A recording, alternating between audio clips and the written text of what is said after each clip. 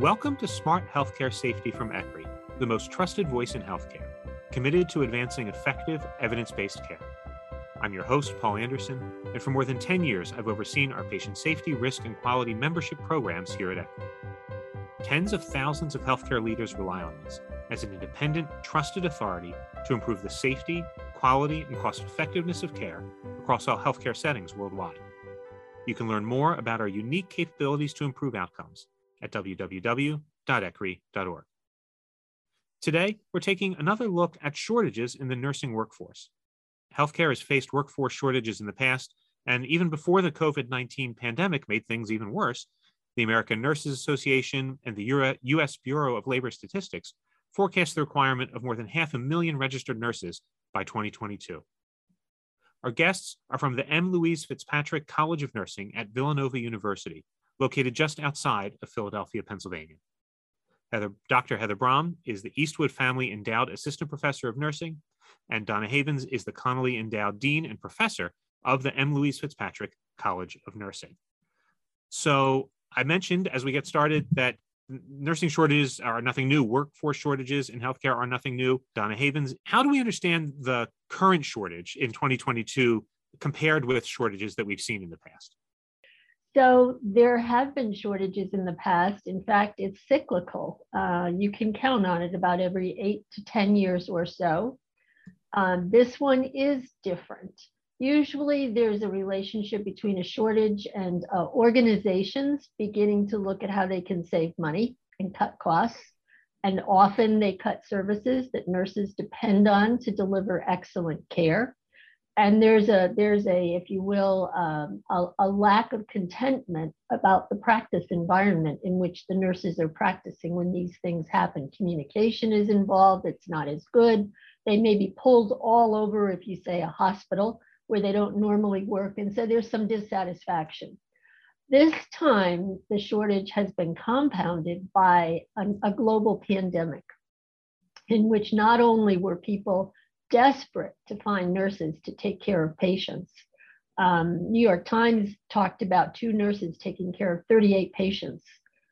They just became burned out. They became ill themselves. They took care of their colleagues who died while they were taking care of them. And they just, burned out's not even the right word. They just became demoralized, tired, sick. Many had thought of retiring anyhow. And so they decided this is the time. But others who hadn't planned on retiring at this time decided maybe not to leave nursing, but to do something else within nursing that would be less stressful. Yeah, I would, add to that and echo, Donna's thoughts as well, but really thinking about even before the pandemic, clinician well-being was a national concern.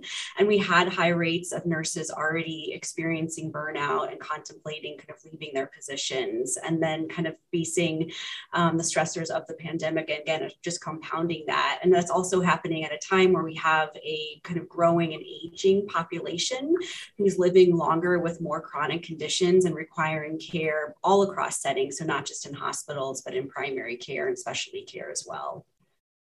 Yeah, it's a bit of a perfect storm almost.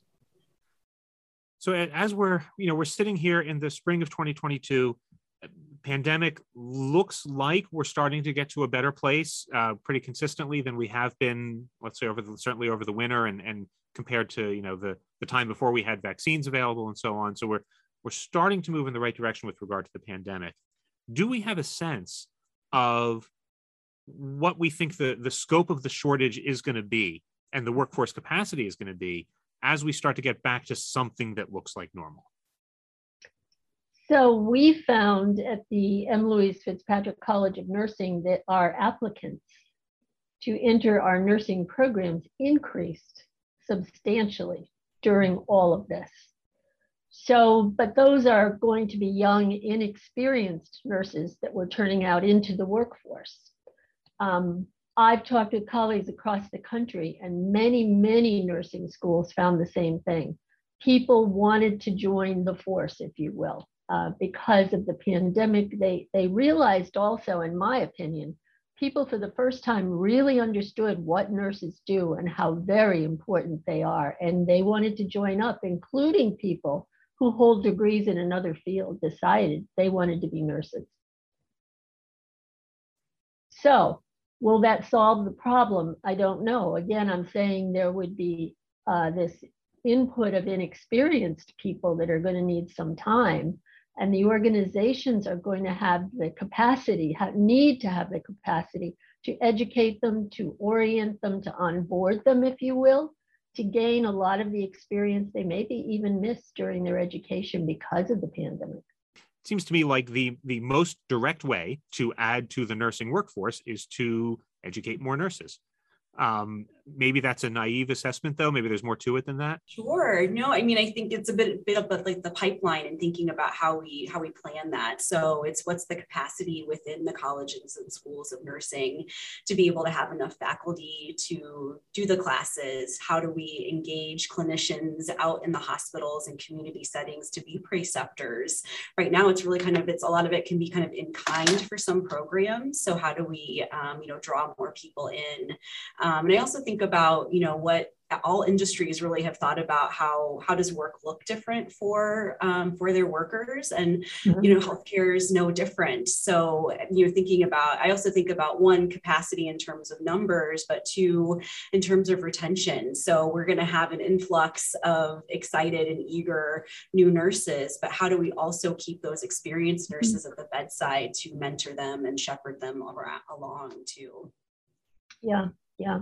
Yeah, while people are applying to nursing schools, as Heather said, we don't have the capacity, not just us, schools across the nation don't have enough faculty to be able to accommodate them. If we had enough faculty, we don't have enough clinical settings to put them into to educate them, because the hospitals are short-staffed and the clinics, et cetera. So it's a real total cycle that has to be addressed. It's a huge system that needs to be addressed. So are there other things we can do then to try to bolster the workforce besides just, churning out nurses as fast as we can? Are there other things we can do to try to ease the pain, so to speak? Well, another thing I think about is, the decades of research about, hospitals having better staffing equating to better patient outcomes, and, how can we get hospitals to the point where we can have that extra staff, that cushion of nurses, rather than feeling, it's kind of shift to shift how we're distributing nurses as well. So finding ways that increasing the supply of positions too, could be one way to help improve work environments, decrease burnout for nurses, keeping them happy and satisfied in their roles, but ultimately leading to better patient outcomes too. Yeah, Heather's opened up an interesting topic, and that's how you organize nurses in their work settings. How you situate them so that they have the resources that they need to deliver the excellent care that they want to deliver. Do they have enough people to move patients from floor to floor? Do they have enough people to clean the rooms between patients? Often, and especially now, nurses end up doing all of that because there's no one else to do it.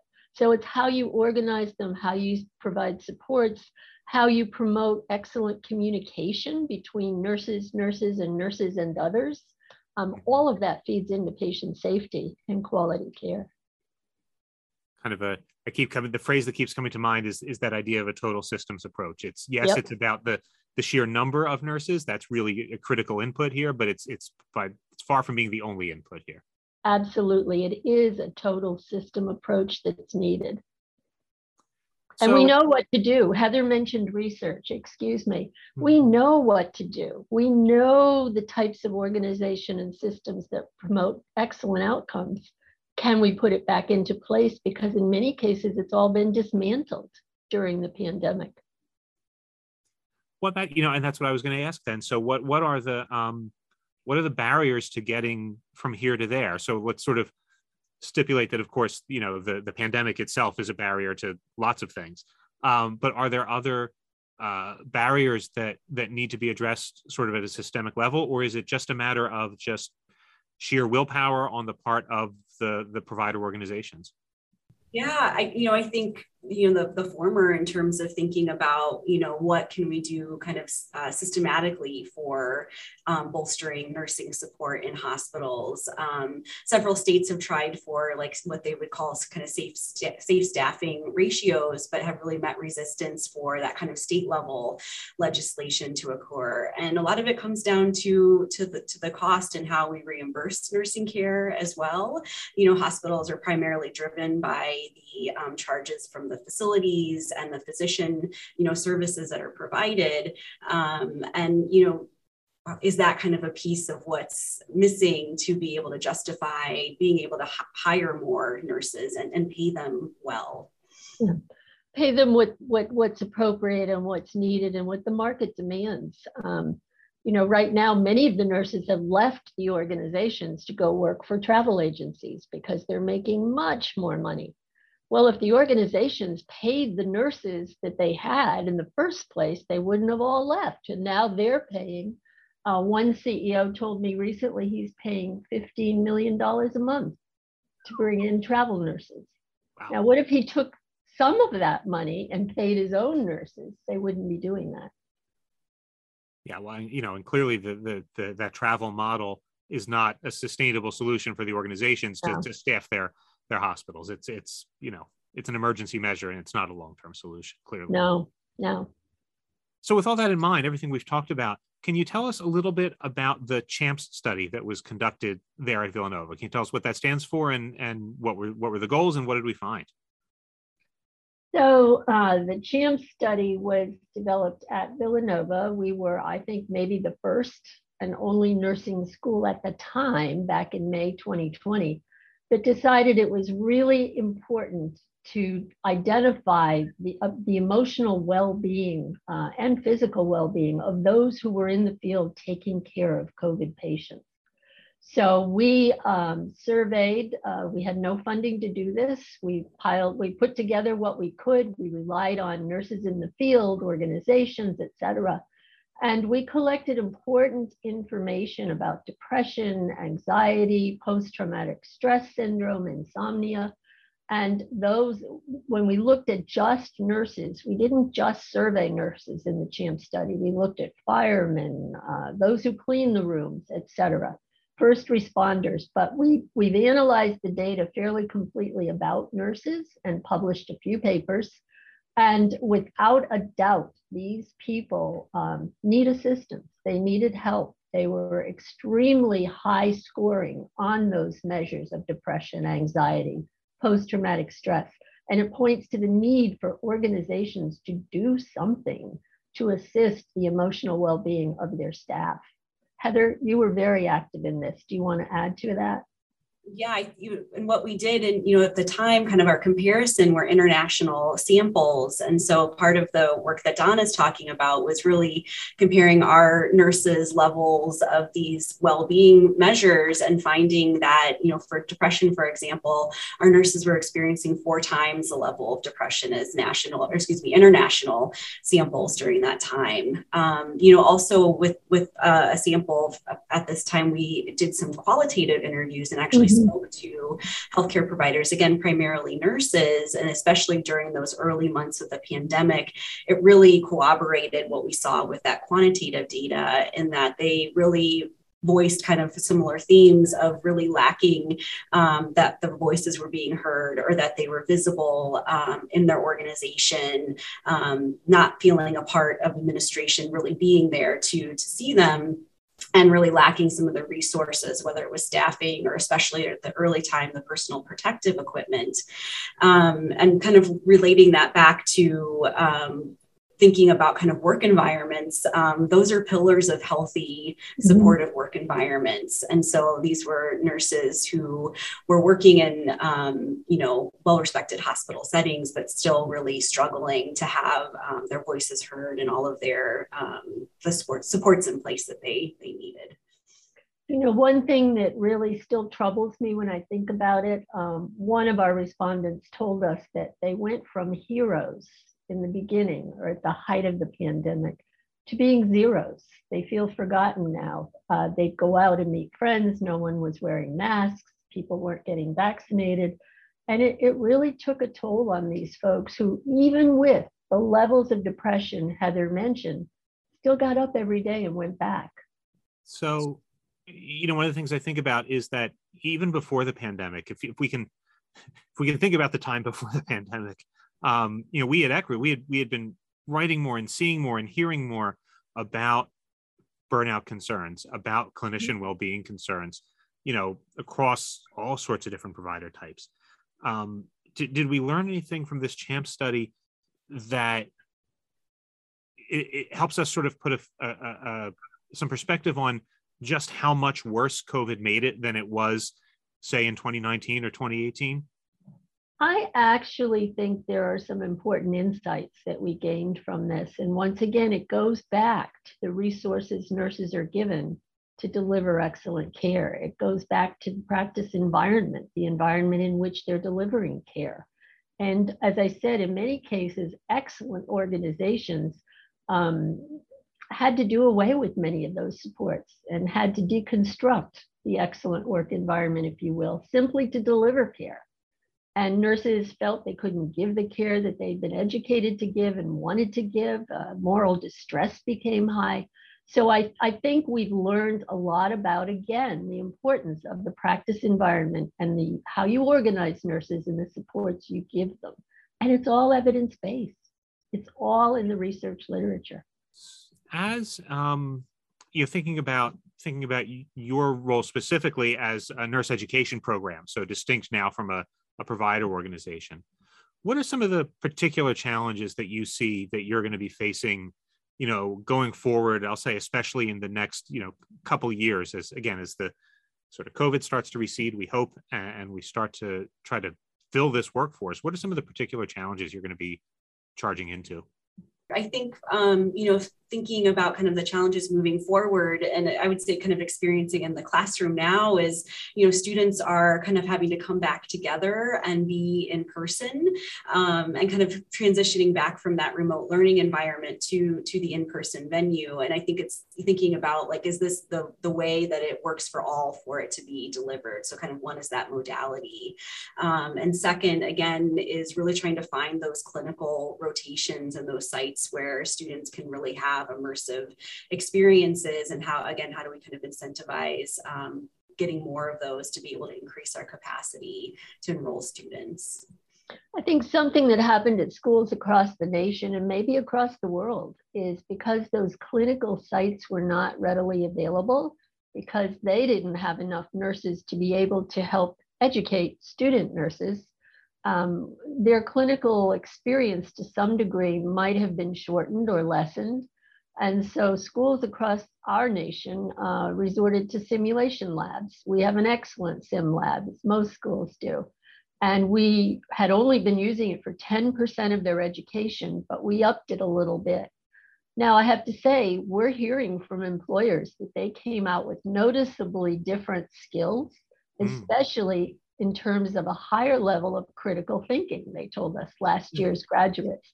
And I believe it's because of the simulation experience, the debriefing, the repeating it, the group learning, but they may not be quite as skilled with some of the hands-on things that they would have gotten in the actual clinical settings. But that can be taken care of in the clinical settings through residencies and internships and expanded orientation. So that's going to be different going forward. So, Heather, we've been talking a lot about the role of nurses and the current nursing workforce shortage and so on. But obviously, there are lots of other kind of providers, right, in a provider organization. And so what do we know about the role of, let's say, advanced practice nurses in this puzzle of trying to make sure that we're taking care of patients? Yeah, thanks, Paul. So, nurse practitioners have been specifically kind of one of our advanced practice nurse subtypes, have been a really growing profession and gaining more attention, especially in primary care settings. And this has kind of been coupled with a decrease in physicians going to primary care, our kind of aging population, access and expansion with healthcare insurance as well. And we have lots of research really looking at the the outcomes of care of nurse practitioners and the quality and finding we provide very high quality care. But one of the kind of constrictions really that has been going on the last 2 decades are the scope of practice laws for nurse practitioners. So nurse practitioners are certified nationally that they take their exam after their education, but then how they're able to practice is then implemented at the state level, and then even within some practices can restrict it further. And we found with these places that have, or states with more restrictive scopes of practice, access to care is less for patients. And so kind of one way that we've been working on that is to be able to expand scope of practice to encourage more states to allow nurse practitioners to practice to their top of their license and be able to provide more care services. And so what was sort of interesting, so with the Affordable Care Act passage in 2010, we saw kind of this burst of states be able to kind of take that policy window of opportunity to further advanced legislation around scope of practice. And then with COVID in 2020, there were several states with kind of emergency orders to either suspend or waive these collaborative practice agreements, which were required between NPs and physicians, and also bolster their ability to provide telehealth. So we were able to kind of in a short period of time kind of pivot and allow better access for patients to get care from nurse practitioners. So it'll be kind of interesting to follow kind of how, can we keep that momentum going with it? You can also think about the scope of practice of our nurses as well, and kind of how has that been constrained during COVID with staffing shortages or not having the right resources or enough support on your care team to be able to really practice at your top of license too. We talked about a lot of the challenges and barriers that we see facing nurse education and the workforce and staffing and so on going forward. But are there opportunities that come out of this situation where we can look forward and say, maybe now we have a chance to do things differently than we had in the past? Yeah, I think it's a point I brought up earlier, but really thinking about how do we kind of reconfigure how nurses are working, or how do we really bring the idea of kind of work-life balance, which I think is becoming more and more valued across professions, to work where we're used to sort of this 8-hour shift or this 12-hour shift where your time is just kind of devoted right there at the bedside. What ways can we encourage breaks or support breaks or time away, other ways that we can promote nurses to be at the bedside, but to either advance through clinical opportunities or other educational opportunities as well. I think we can encourage more people to enter the nursing field, as we've seen happening with the second degree programs. I mean, we have artists and attorneys and musicians becoming nurses, and we're seeing far more men entering those second degree programs also, which we truly need in nursing. But in terms of what a graduate comes out of a nursing program prepared to do, I think they're going to be much more aligned with remote health monitoring, digital health, all kinds of things that we're having to rely on now. And these new graduates are going to be really good in that area. So we're trying very hard here to give them those experiences. So then I always like to wrap up these recordings by asking for sort of a first step. What's something that an organization, and I'll say, maybe you could think about whether it's from the perspective of, again, an education program, or whether it's a provider organization that you're feeding nurses into. They're not going to solve all this today, but they can start today. And so if I'm an organization, what is that sort of critical first step that they have to take that sets the scene for everything else that they need to do going forward? I think create an evidence-based nursing practice environment. Many had done it in the past. They lost it during COVID, but they know what to do, and they can do that relatively easily. It's going to take time and it's going to take money, actually, but they can regain that excellence in practice through that. I think kind of piggying back off of that, it's really inviting nurses at the table where you're making decisions to not only hear their voices, but, take steps to enact changes. So whether it's something small leading up to something larger, but again, showing them that kind of that buy-in is there, that, you want to retain this nursing workforce in your organization. So Dr. Brahm, Dr. Havens, thank you both so much for joining us today. You can learn more about ECRI and the ISMP PSO from the ECRI website at www.ecri.org, where you'll find our 2022 Top 10 Patient Safety Concerns report, which includes staffing shortages as the #1 item in the list. You can reach our guests at donna.havens@villanova.edu and heather.brahm@villanova.edu. Be sure to subscribe to Smart Healthcare Safety on Spotify, iTunes, Google Play, or wherever you get your podcasts to get our latest episodes. We welcome your feedback. Please visit us at ecri.org or email us at ecri-podcasts@ecri.org.